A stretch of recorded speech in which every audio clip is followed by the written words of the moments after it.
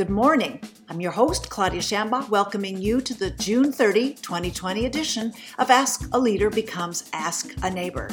Today we're going to follow Danielle Watt from her stellar STEM outreach work at UCI Physical Sciences to the University of Minnesota in Minneapolis. While continuing to say lots about how zip codes matter, she's got news from her own new zip code, which has seen a lot this last month. In the second segment, UCI Urban professor Scott Bollens also returns to the show.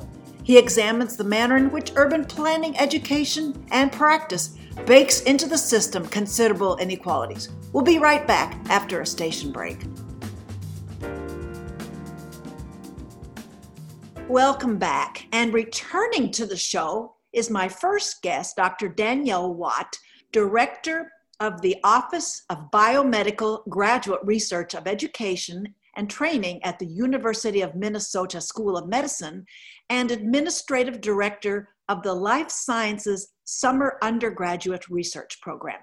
Danielle completed her Bachelor's of Arts in Chemistry from Albany State University and her PhD in Biological Organic Chemistry from the University of Connecticut. There she studied how chemicals in the environment may damage DNA, causing mutations that could ultimately lead to lung cancer. She later conducted biomedical research in cancer development and DNA replication and repair as a postdoc at the National Institute of Environmental Health Sciences at the NIH. Before transitioning to higher education administration, to focus her efforts on professional development of early career science and increasing underrepresented minorities in STEM through managing undergraduate research programs and K through 12 outreach, Danielle was a visiting scientist at Umeå University, Sweden. After her years at UC Irvine's Physical Science Center known as CASTLE, Danielle moved on to her current appointment last summer at the University of Minnesota, a community which has become the ground zero of the massive inflection point in our society, about which we'll also be talking today. Welcome, Danielle Watt. Thank you so much, Claudia, for inviting me back. I'm excited to be with you. Thank you. Danielle, let's first have you talk about your transition from the University of California, Irvine to the University of Minnesota in Minneapolis. Talk about getting set up this last year. Our loss is their gain for sure. You're needed even more where you are right now. Thank you, Claudia, for that. I really appreciate the sentiment that, Minnesota has gained me. And so in my transition, I started here mid-October.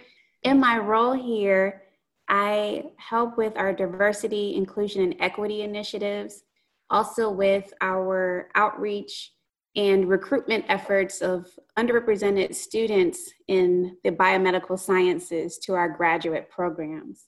And so had to get used to being in winter again from coming from Southern California, so dealing with the snow this past year and having to relocate. I've definitely missed being in Orange County, being, of course, at University of California, Irvine, having to build a network here in Minnesota. So coming in and learning the culture and the environment here, getting to know the faculty, the staff, the leadership, the graduate students. And so that hasn't actually been as hard as I thought it would be. Okay. But it's just in this first year, really trying to acclimate. And then, of course, with COVID-19 and the most recent, occurrence with the death of George Floyd. And so I've been working from home over 3.5 months now. So, trying to adapt to that as well as connecting to other people on campus. Well, some of the faculty I'm interviewing, they have been cleared to come to their campus, but I'm asking that because it would allow you, I'm sure, to be a whole lot more productive. You have more things at your fingertips. You're not allowed to go back to campus yet? No, so we are asked that if we're able to work from home, that we continue the work from home. In the past 2 weeks, we have had some research labs and essential personnel have been able to go to campus. Yes. In the past several months, but we are now opening some of our research labs where the students and faculty actually are on a modified schedule. So we're still practicing social distancing, where 1 or 2 people are in the lab to be able to pick up and continue their research projects. And hopefully, especially for the students who were going to be graduating this year, yes. So that way they can have priority in getting in and having access to the equipment and other materials that they would need to finish up those experiments to be able to defend their dissertation and, move on to the next phase of their career. And so we've been working on that the past couple of weeks. Part of that was delayed the week that George Floyd was killed. And so with the protests and subsequent riots, we did have a delay in that process, but some of the students have been going back into lab these past couple of weeks. But I'm still working from home and anticipate working from home at least for the next month or so. Well, Danielle, we have a whole lot of outreach programs to talk about, but since you do bring up George Floyd's killing, I know listeners are going to be really interested in what was going on for you in this maximal moment. And then we'll talk about some of your outreach programs. And your students' dispositions toward these unfolding events.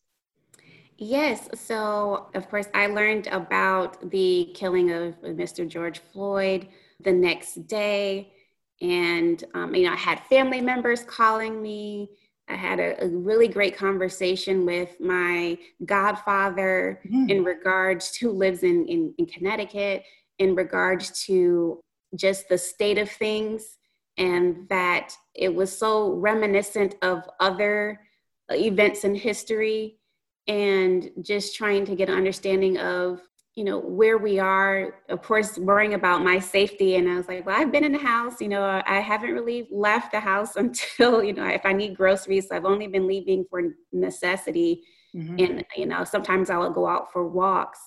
But then as I would watch the news and learned where it happened, to learn that he was murdered just 3 miles from where I live. Oh my goodness. Of course, being new to the area and trying to figure out the neighborhoods and the vicinity of where some of the protests were happening, where some of the riots were happening, and just being conscious to be indoors. And then learning, a few days later that where some of the riots that led to fires was within a 2-mile radius of where I lived, and just wondering, was it going to be moving into my direction? Should I go out and protest? And then understanding where I am in my position as an administrator at the University of Minnesota, that I'm in a unique position to hopefully impact change, and just recognizing what are some of the things that I can do if I don't protest, physically go out and protest, but through, monetary contributions, through supporting students that might be protesting or having a difficult time adjusting to life in isolation with COVID-19, but then also the, Black Lives Matter movement, and just recognizing that I do impact a number of lives in my position, and recognizing that there's other things that I can do, and also respecting other people's, decision to either protest in whatever way that looks for them. And so I think that was a topic of conversation that I've had with, a few people in regards to what can we do if you're physically unable or just maybe not comfortable with protesting, especially with the pandemic.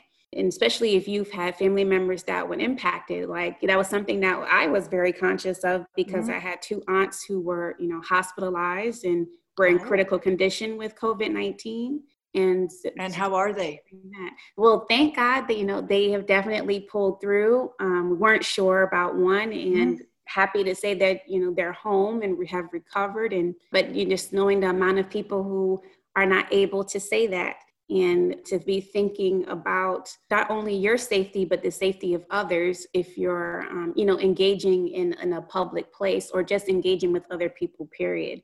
And so for me, that's what it was, is just, I had to be conscious of, especially as a Black woman, in Minneapolis. I don't live too far from the university campus. Again, as I mentioned, I only lived a few miles from where George Floyd was killed and where some of the riots were happening, but even hearing from colleagues who might have been literally blocks away or students who were blocks away, and just learning about their experience during this or what they were feeling with some of the things that have been going on, not only in Minneapolis, but across the country and other states and other cities.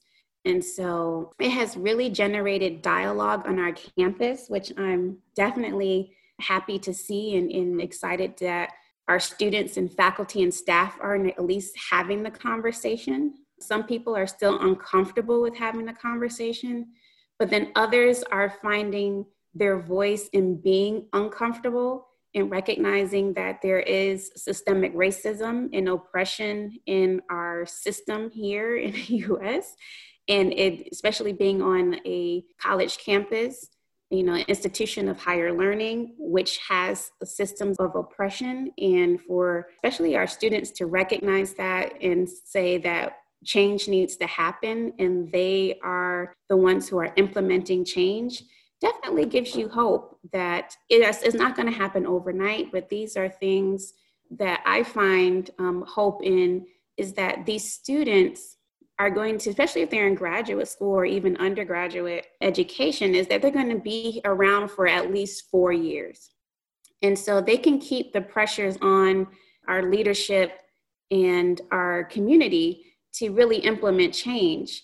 But when they graduate and move on, they'll be a part of the workforce that will have the awareness of the systems of oppression that we have in this country. And they'll be prepared to make a change in those spaces and be able to, choose to join an organization that makes a conscious effort to hold true the values of diversity, equity, and inclusion, and to dismantle systemic racism and other forms of discrimination. So I'm very hopeful in that regard, that there are many people who may not have been, or maybe did not understand, privilege. And then this has also been a time for me to recognize that as a Black woman who is a scientist, that my level of education is a privilege. Me being able-bodied is a privilege. And I think another piece of the Black Lives Matter movement is that African Americans in this country have been under a system of oppression since its beginning, but there are, other identities that have been supportive of the movement because they see themselves or see an injustice. And, our country has a history of oppressing a number of different cultures and identities. So it's nice to see everyone really unify behind this movement and to implement some form of change. Well, in preparation of this interview, Danielle, you shared with me a University of Minnesota panel. It was entitled Envisioning the Future, Revisiting the Right to Health. And this is very important. I'm going to say the date was May 5th. And one of the presenters, she's a Regents professor at the University of Minnesota, Fianola Ni Aulain, and she is a faculty director of Human Rights Center. And she, in the last 2 minutes of that webinar, she repeated a tweet. This is May 5th, and I quote, "The revolution will not be quarantined," end of quote. She's got allyship down. When I heard that, I just stopped everything. I thought that was really amazing. Well, I also, and you can respond to that if you want. No, but I mean, yes, that's a powerful statement to even kind of like a foreshadowing. Yes, exactly. So, but I'm thinking now, when you were earlier describing your disposition early in the mobilization after George Floyd's killing, was you're negotiating a new community, a new university system, and there are riots now flaring up. I mean, it's very unenviable, all of these, and what's your role going to be in all of these, the physical, the professional, all of these arenas. It's really extraordinary, the tasks you were up to. So I just want to mention that, just call that out. Well, my guest, for those of you who've just joined us, is Danielle Watt, Director of the Office of Biomedical Graduate Research of Education and Training at the University of Minnesota School of Medicine and Administrative Director of the Life Sciences Summer Undergraduate Research Program. And we'll talk about that program, but we're talking about these structural issues. You previously, when you were on Ask a Leader, when you were still at UC Irvine, you were talking about zip codes matter, and now you're dealing with some Minnesota zip codes. Talk about those disparities in education for your population that is mostly of interest.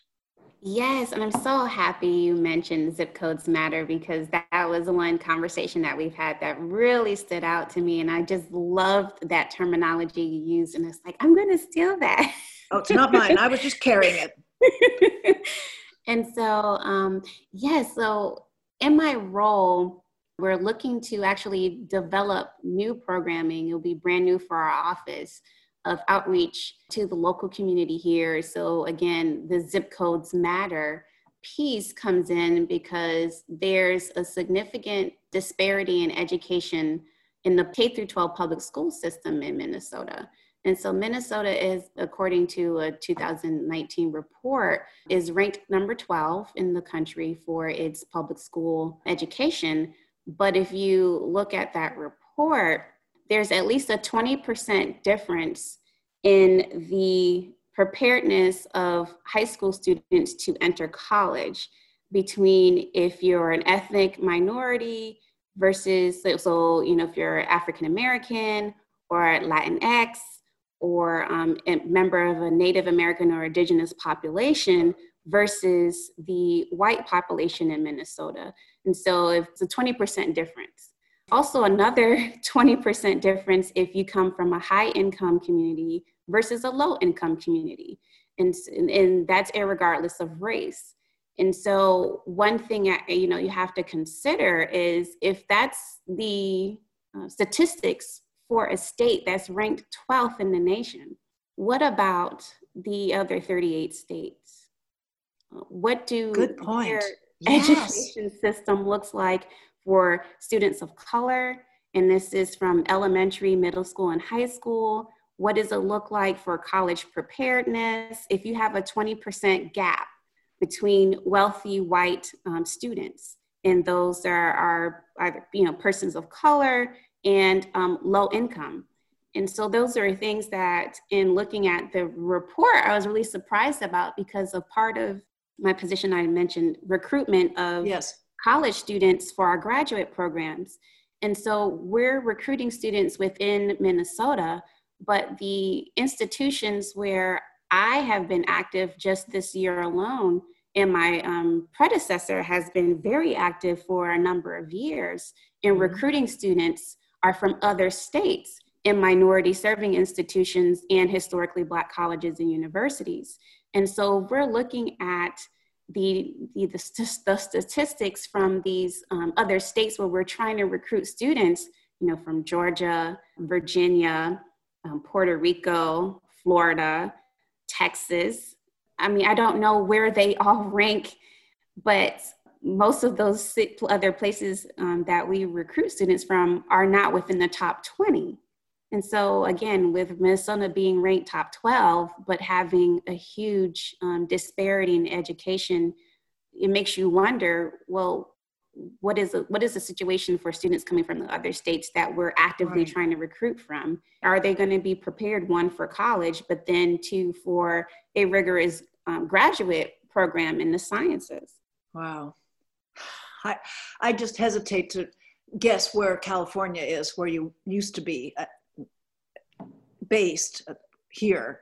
I imagine it's well below that, with a huge disparity even at its lower ranking here. But I don't have those hard numbers with me. So let's talk about your population of interest. I don't want to say target population. It's so freighted now. I just want to say population of interest. That there are STEM careers, and we're looking at now when you're trying to reach out to these prospective students and prospective professionals, that the STEM careers, including healthcare professionals, they're yielding some real uneven results for underrepresented minorities, that there is a lethal hit in this COVID crisis of personnel of color in hospitals. There's that problem, that the mortality rate of COVID cases of the persons of color. The other breaking news is in STEM, or tech at least, as representation goes, like the current Reddit CEO, Stacey Brown Philpott, is stepping down soon. That's one person that probably was a commanding figure for you to point to, but that Silicon Valley's still reporting 60% white, 30% Asian, and the rest others. With these headwinds, how, Danielle, are you reaching out to your students of interest? Yes, so I was shaking my head when I meant to say yes to all the things that you were saying. So one of the strategies that we have is meeting the students where they are. Yes. And that means getting involved in going to their campuses. We have had an established history and partnership with universities, University of Puerto Rico. They have several different locations there that we visit and recruit students for our summer undergraduate research program, which you had talked about earlier, which is we call LSERP. We love these acronyms. Of course. And so we've also go to Howard University, Hampton University. Also, we have a new partnership we're starting with my alma mater. I'm a graduate of a HBCU, Albany State University, as you mentioned at the top Yes. of the program, and University of Maryland, Baltimore County. And so there are a number of institutions that we recruit from and have developed a relationship for at least 5 or more years. And, I had a partnership with Albany State when I was at UC Irvine, and have been able to expand that partnership to include now the University of Minnesota. And so even though I'm not at UCI, there are faculty there and administrators who've been able to make connections and had connections existing with Albany State. And I'm so glad that that's continuing, because these are opportunities that students from historically Black colleges and minority serving institutions need. Those institutions don't have the resources that a University of Minnesota has, or that, an Ivy League school has, especially any research intensive university has. Well, especially now with COVID just emptying out every single public agency budget. So it's going to get really steep here soon. Yes. And then you had summer research programs this year that were canceled due to COVID. And so how are those students going to get the research experience that they would need to apply and be competitive for a graduate program? How are they? Exactly. That's the question. That's the work in progress right now. Yes. So one thing that we have been able to do, and a number of institutions have, is offer virtual research programs. And we have modeled our program this summer for a small population of students, especially those that were graduating seniors that would not be eligible to come next summer. And we partnered with Vanderbilt University to co-host a virtual research program. How's that going? It's really great. I've been learning a lot. Don't get me wrong, it's been pretty intense. Yes. But the students are learning how to communicate their science using digital. And so they're developing additional skills that essential too. Yeah. Exactly. That scientists usually are not technically trained on. So they're developing important communication skills, not only to other scientists, but developing skills to communicate to general public, but using digital media. And that's, these are skills that we're not trained as, we do not receive technical training for as scientists. And the students also have an opportunity to develop a research project. All of the faculty members who had agreed to accept the students in a in-person program have decided to come on in the virtual program and mentor these students. And so it was really great to have the support of our faculty to uphold that commitment they've made to the students, and having the students research a particular project or a topic and propose experiments that they would do if they were in the lab, and to really get to the point where, and I think in part of this is not always taught in a summer research program, or students really don't have a full understanding of method development, design experiments and designing a scientific question. And so that our students really have an opportunity to do that. And I would definitely say if it wasn't for our partnership with Vanderbilt, we probably would not have done this virtual program in its current format. And so that's just a case where, our director, Colin Campbell, has really utilized his partnerships and reaching out to his colleagues and asking for assistance. We've been able to have a virtual program. I know there's a few other places across the country that also were offering like a virtual research program so the students can have some type of opportunity this summer to be competitive when they apply to graduate school. Well, Danielle, I can imagine that they were disappointed that this whole program was going to be reconfigured. Do you think that they appreciate that there are some other opportunities that are taking place in developing them as researchers and professionals in any way? Do you think that they understand that? So they're reinforced in their preparation for a beautiful grand career ahead of them? Absolutely. I remember talking to the students just to gauge their interest. Yes. And the first thing all of the students was, for this year, we only were looking at working with graduating seniors. And so everyone else that we accepted in our program is going to be coming next summer. But the students this year were really excited to have the opportunity. And we weren't sure what the hours were going to be per week and if we were going to be able to pay them, because we were trying to move fast because we knew time was of the essence. And all of the students were very appreciative because for some of the students, they were counting on this stipend to be able to pay for part of their fall semester, whether it be books or housing or even just food, or to help provide for their families. Right. And so we were mindful of that fact. And Colin, being the director of the virtual program this year, really took his time in really trying to come up with a quality program that the students can enjoy and still receive the funds that we have promised to them. And so it was a little bit of relief for the students, but they were so appreciative. And every week they tell us, they're really thankful to have the opportunity, and especially that the faculty members still committed to having, mentoring them over the virtual program. And some of the students, of course, have also been invited back when we're able to come back onto campus. Yes, whenever that is. Exactly, yes. To visit the lab and, try to at least meet with the faculty mentor they had this summer.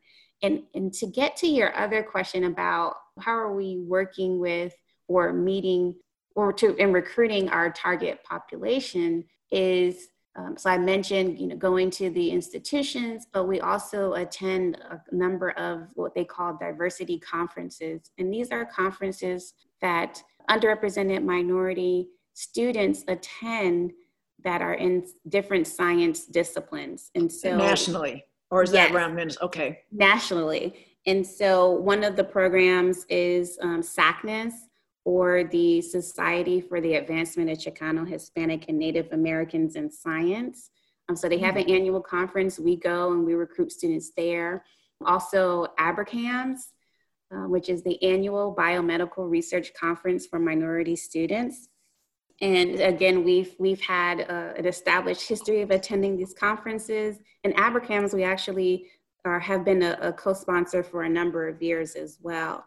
And I've attended those conferences when I was at UC Urban. And so I definitely know the importance of them. And a couple I have also attended as a postdoc. And so it's always great to go year after year and just see the next generation of scientists and just see their enthusiasm for science and wanting to pursue their graduate degree, and seeing them, maybe years later recruiting for their institution, or some of them are faculty or in industry. And it's a really great meeting. Those two, I think, are the largest national diversity in science conferences, where they have on average probably over 5,000 people that attend.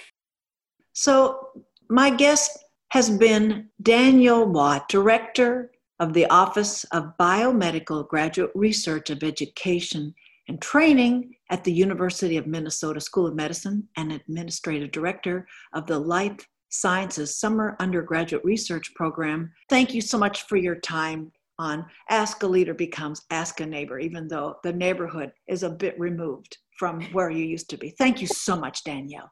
Thank you so much, Claudia. I really appreciate being invited back on your show, and I look forward to additional conversations in the future. And again, just thank you so much. Thank you. We'll be right back with my next guest, Scott Bollens, urban planning professor at UC Irvine. We'll look up the institution of urban planning as it contributes to inequities around the American society.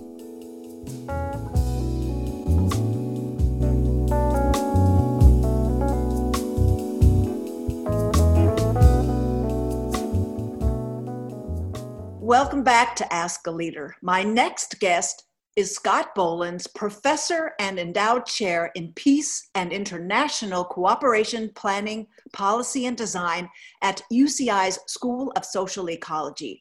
When an urban crisis blows up, he's been kind enough to appear. This time, I'm putting him on the institutional spot about urban planning, the extent to which all fields of urban planning, housing, economic development, land use, and transportation reinforce the inequities about which this nation is getting a group seminar right now. The other two times Scott appeared on this show, my full disclosure was that we were a marital pair on the sabbaticals he took for his urban research. This round, my full disclosure is that we attended the same urban planning program at UNC Chapel Hill. He got the PhD, I was happy with my master's. Scott's research that he brings to this interview focuses on nationalistic ethnic conflict and urbanism, politically divided cities, urban growth policy, and intergovernmental approaches to planning. Among his many publications, as I've mentioned on previous shows, but I want you all to hear it one more time, on ethnic and divided cities are his books, City and Soul in Divided Cities, Cities, Nationalism and Democratization, On Narrow Ground, and Urban Peace Building in Divided Cities, and most recently, Trajectories of Conflict and Peace, Jerusalem and Belfast, 1994. Scott continues to participate in national and international forums. United Nations Development Program, Bi-Communal Development Program, London School of Economics and Political Science, Crisis States Research Center, Canadian Consortium on Human Security, Comparative Urban Studies Project, Wilson International Center for Scholars, Rockefeller Foundation, Bellagio Center, Swedish Institute, and the Olof Palme International Center. Scott comes to us today from his office with legal sanctions that faculty are able to get at this time. Welcome back to Ask a Leader, now called Ask a Leader Becomes Ask a Neighbor, Scott Bollens. Always good to be with you, Claudia. Thank you. Well, you've been all your academic life about income inequality, starting with your definitive work on 50 of the most populated cities in the US and their suburban rings, such the definitive quantitative work you had. Now, fast forward 32 years of lecturing and researching urban affairs, whereas I said in the intro that the nation's getting this group seminar on public health and racial justice all at the same time. Scott, let me give you a chance to take a moment to consider this huge inflection point. I would like to start with a topic that's on the minds of a lot of listeners, I'm sure, and that is systemic racism. What do we mean by that? And I want to call attention to the fact that we've had a sustained, systematic, and intentional program by government in this country to deprive Blacks of equal opportunities in housing, education, and employment. Sustained and systematic. For many of those years, legalized discrimination against Blacks in the placement of public housing that was very segregative, in the denial of home mortgage insurance to Blacks, an extension of those insurance programs. They would not go into any neighborhoods that were racially mixed. So those insurance programs, mortgage insurance programs, were constantly reinforcing white segregation, land use regulations by local governments. We've created over about 100-year period of time from the Civil War until the end of formal legal discrimination in 1968 in housing, we created this foundation of disadvantage and segregation in our urban areas. And that foundation of disadvantage and inequality exists today. It did not go away when we made housing discrimination illegal in 1968. That created a foundation that's with us today in very unequal neighborhoods between Black and white neighborhoods. And Blacks are disproportionately locked in place in neighborhoods with poor educational opportunities, higher crime, more family breakdown, poorer access to healthy foods, fractured social capital, and lesser economic opportunities. So we, the United States government, created this foundation of structural disadvantage that still exerts tremendous power on opportunities in this country today, even though 1968, that's a number of years ago, but that foundation still is with us, creating massive amounts of inequality of opportunity in this country. I think one additional reinforcement of those inequalities were those covenants, conditions, and restrictions in homeowners associations that attach to fee ownership of real estate, where certain racial identities were not allowed ownership of those properties. So I'm not sure that urban planning contributed to that, but that's another institutional, the most localized of restrictions on ownership and advantages. Those were written into the deeds of the title, saying that this property shall never be sold to a Black person. Among and others.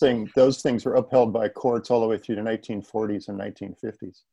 And Claudia, one interesting thing to consider, a lot of people, conservatives will say, hey, we've had race neutral policies since 1968. We're over that.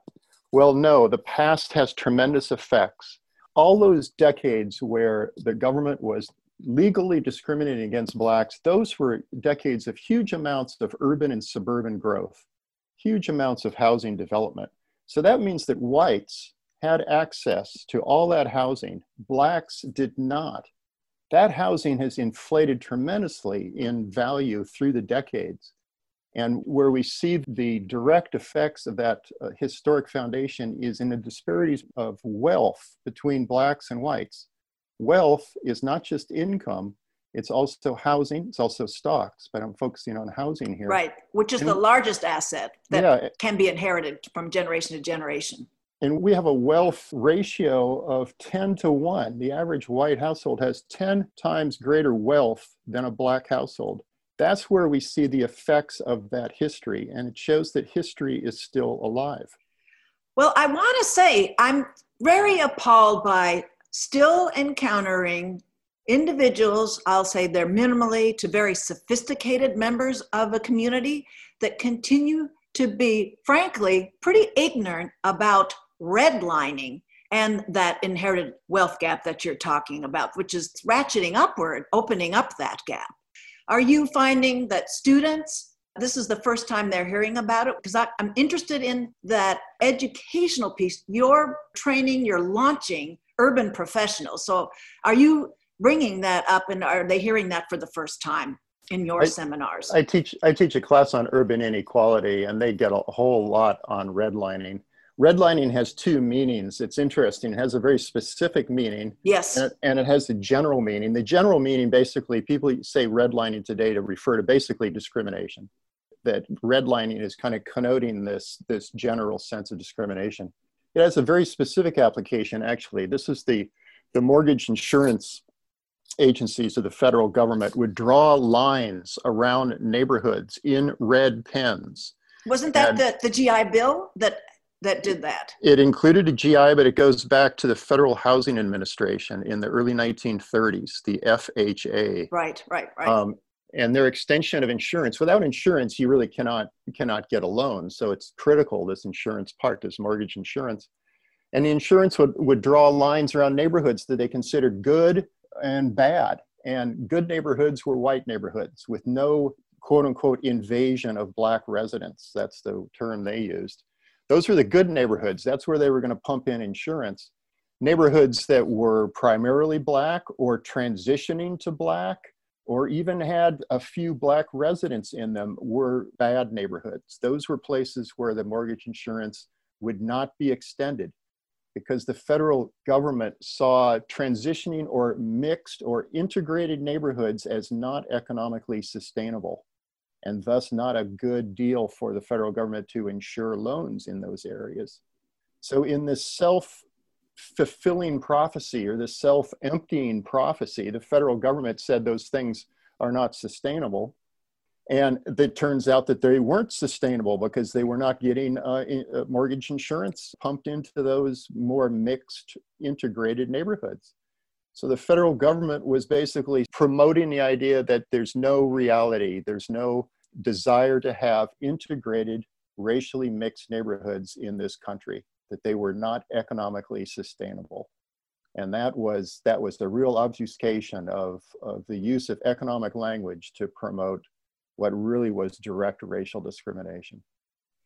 And one of the other sectors of urban planning being transportation, so that reinforces this red line, was where those super highways were built to wall off literally a Black community from the white community, that would separate all kinds of benefits that could have been happening for actually both parties.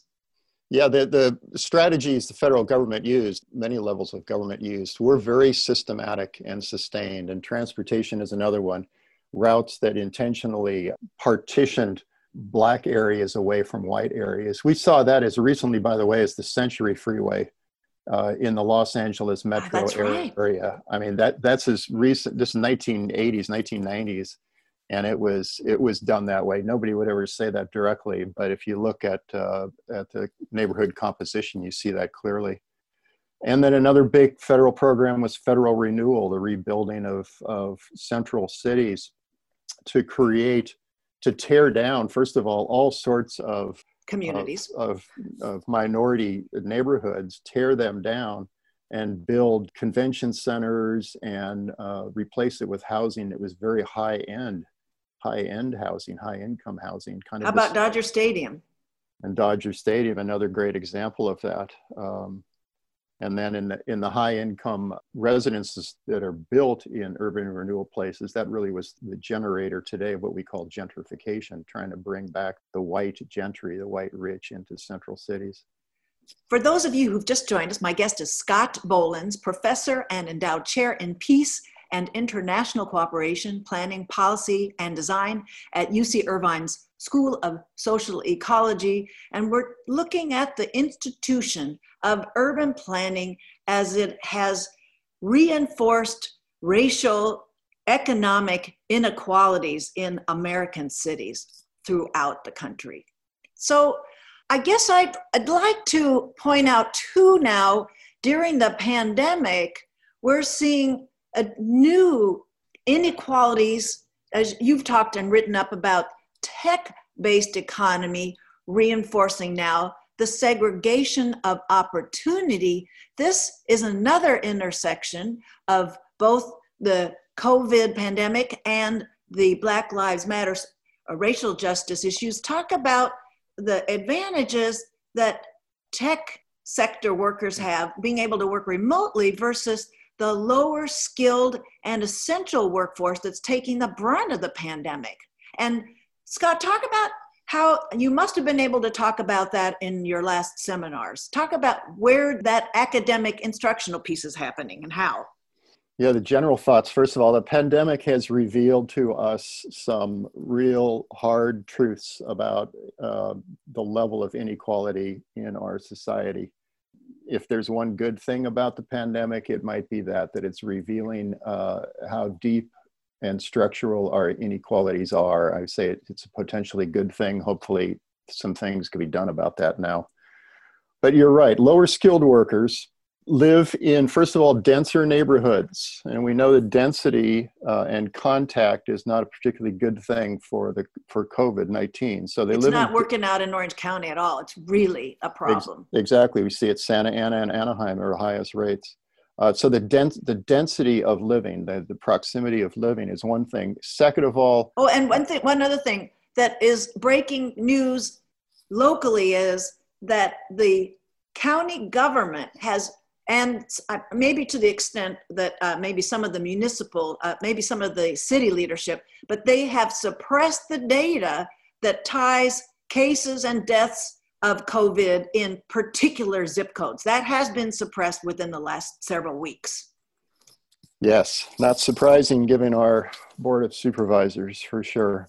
The lower skilled workers, they live in denser neighborhoods. That's one difficult thing. Their access to health facilities is more limited than in better neighborhoods, better parts of the metro area is the second thing. And then the third thing is what you mentioned. They're more likely to engage in essential services. I love the fact that we really understand what the most important services are in society now, the essential services. They're the people they're the janitors, they're the cleaners, they're the people maybe at the grocery stores. They're the people that are sustaining us through this pandemic. At the skilled nursing facilities. Skilled nursing where facilities. Where it's blowing up like nowhere else. The essential service, of course, puts them closer to the front line of getting COVID. So it puts them more at risk, more vulnerable. So the poor, lower skilled members, I mean, they are increasingly vulnerable. Just lower income levels and vulnerability are related in this society. For tech workers, we can hang out, including educators, we can hang out with our remote services and be kind of inoculated, if you will, against the pandemic. But in a bubble. In a bubble, live in a bubble and be protected. So that inequality between the types of businesses that are generating tremendous amounts of income inequality today, we're seeing it now reflected in vulnerability, public health vulnerability also. So urban planning talks about the different ways that resources are allocated. And I want to talk to that when political campaigns are underway. The zero-sum gain trap always rears its ugly head. We can see it now in terms of the as I said, the intersection of both the COVID pandemic and the Black Lives Matter mobilization, that the resources, let's say allocated to healthcare, how does urban planning deal with the zero sum, that allocating more resources to a sector of the population, in fact, is not a zero-sum game. It is, in fact, a development that would reinforce public health throughout the country, throughout all sectors of every community. How does urban planning take that up, Scott? Well, Claudia, your question is directly into politics now and the rhetoric involved in politics in terms of using zero-sum game to protect advantage. What the zero-sum argument is, so that the advantaged groups worry that something's going to be taken away from them if we improve the lot of the more disadvantaged lower income populations. The reality is probably very much different. You mentioned health. If the lower sector of the economy is healthier and has more access to public health facilities, the overall population is going to be healthier. And our health bills will overall be lesser, not more expensive for everybody. That's the idea behind the Affordable Care Act. So it's that, zero sum is one of those simplistic formulas that the advantaged use.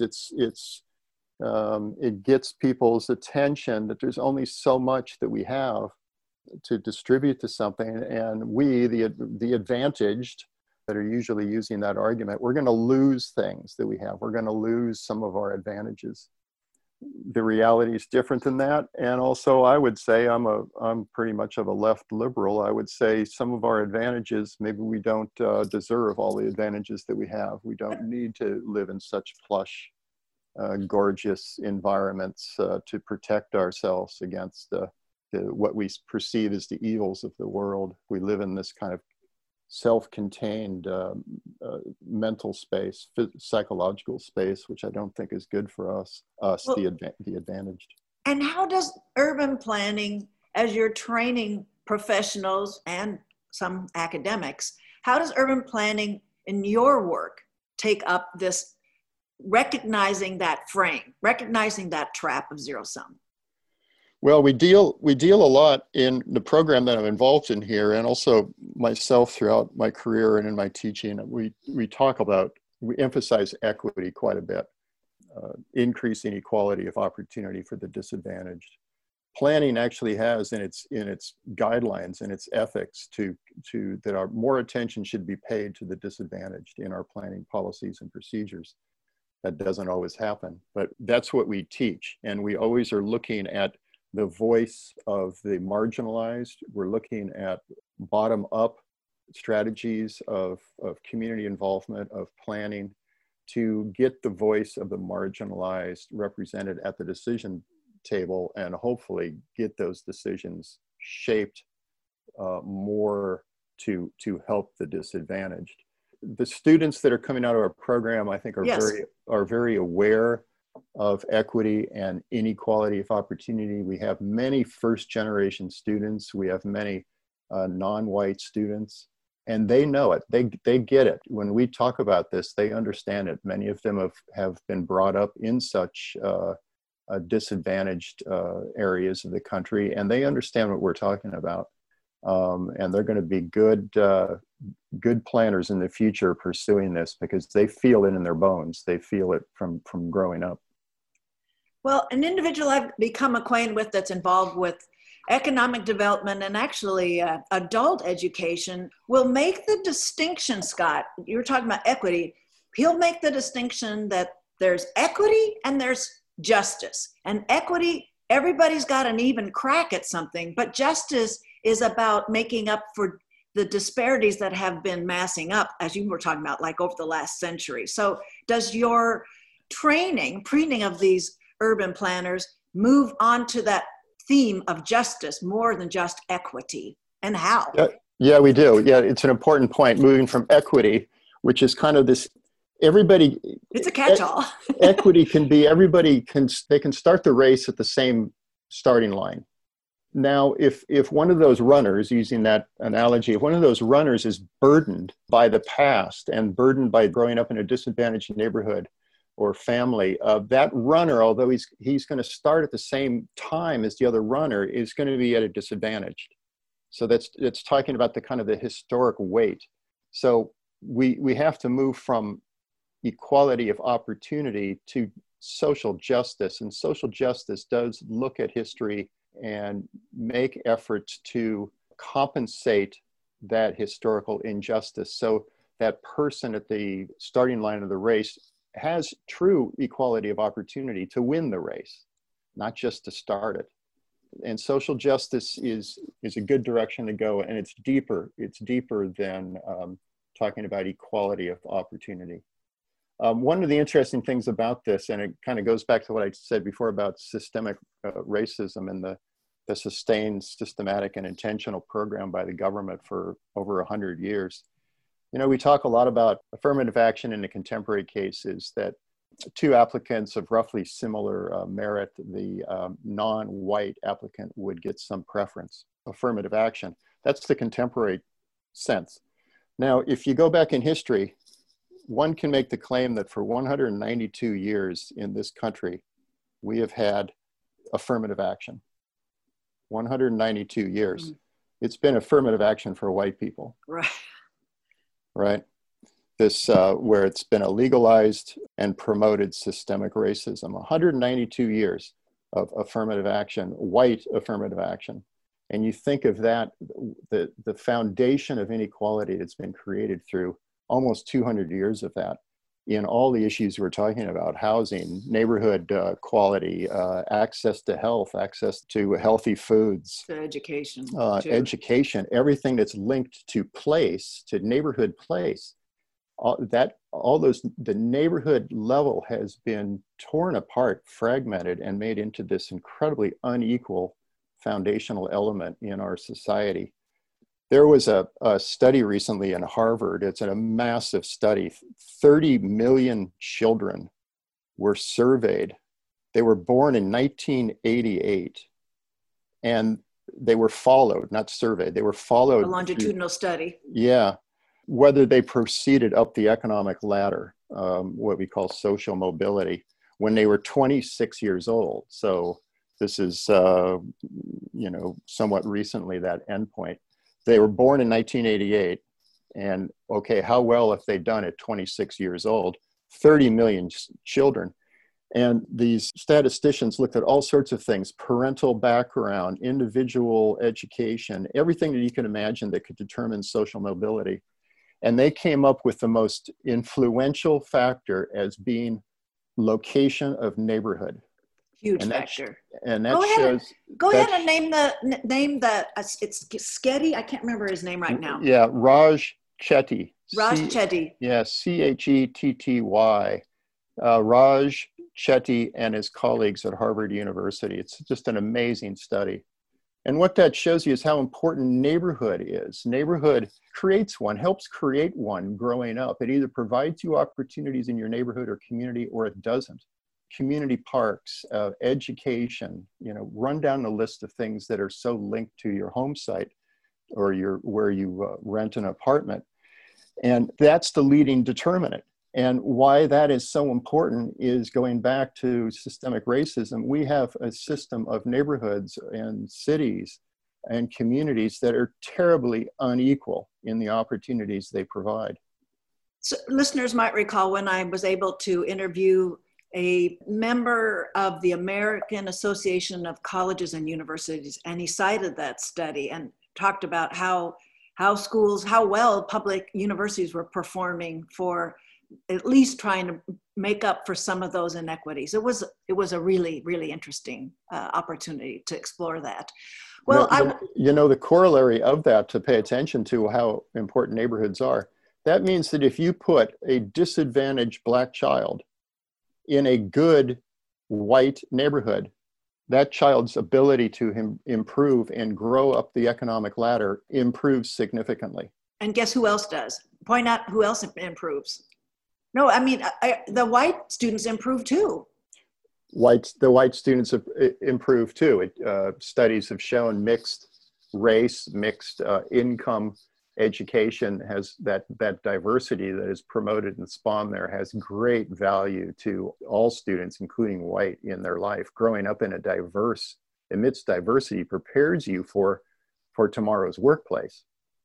And that headline news never quite made it above the fold when, it was the kind of corrosive, toxic public outcry with school busing. But the reality is the zero sum is a fraud, that everybody benefits when everybody's in the classroom together. Mm-hmm. Well, congratulations, Scott, for getting to the finish line this academic year 2019-2020. And as I thank you once again for taking the time today, what do you foresee will be the next reason for returning to this show? Oh my goodness, what a question. What's the next thing? I don't know, Claudia. What do you think? Do you have a prediction? Oh, I'm interviewing you. That's a toss to you. Yeah, I know. I don't know. It's how do you predict the future? Who could have predicted the pandemic other than, I guess, Bill Gates? Maybe a catastrophic climate change incident. Something acute and catastrophic, because the slow climate change isn't getting enough people's attention, but something catastrophic would occur, unpredictable what it might be, but that would probably be something that could be viewed as a turning point. That makes a lot of sense, whether it's an urban factor, but it'll be a multi-urban catastrophe that we could take up. Now I'm shuddering thinking of that. Well, my guest was Scott Bollens, professor and endowed chair in Peace and International Cooperation, Planning, Policy, and Design at UCI's School of Social Ecology. Thanks again, Scott. My pleasure, Claudia. So, folks, I really do want to know who's listening to the show. As a way of getting you to check in, I'd like your involvement. Here's an assignment for you. A recent editorial in The Voice of OC raised the need to rename the John Wayne Airport. I'd like your suggestions for what you would rename this airport. Email me or tweet me at CL Shambaugh. That was my wrap. Next week, Stephanie Campbell, local maven serving on many grassroots boards, will present the hefty roster of speakers lined up with the local chapter of Americans United for the Separation of Church and State. We'll speak with labor organizers next about their championing workers' health, how they made the case to city and state leaders to delay the opening of the happiest place on earth. Talk with you next week. Thank you for listening, everyone. Mask up, folks. Like the mad media skills scientist Lucy Jones says, don't share your air.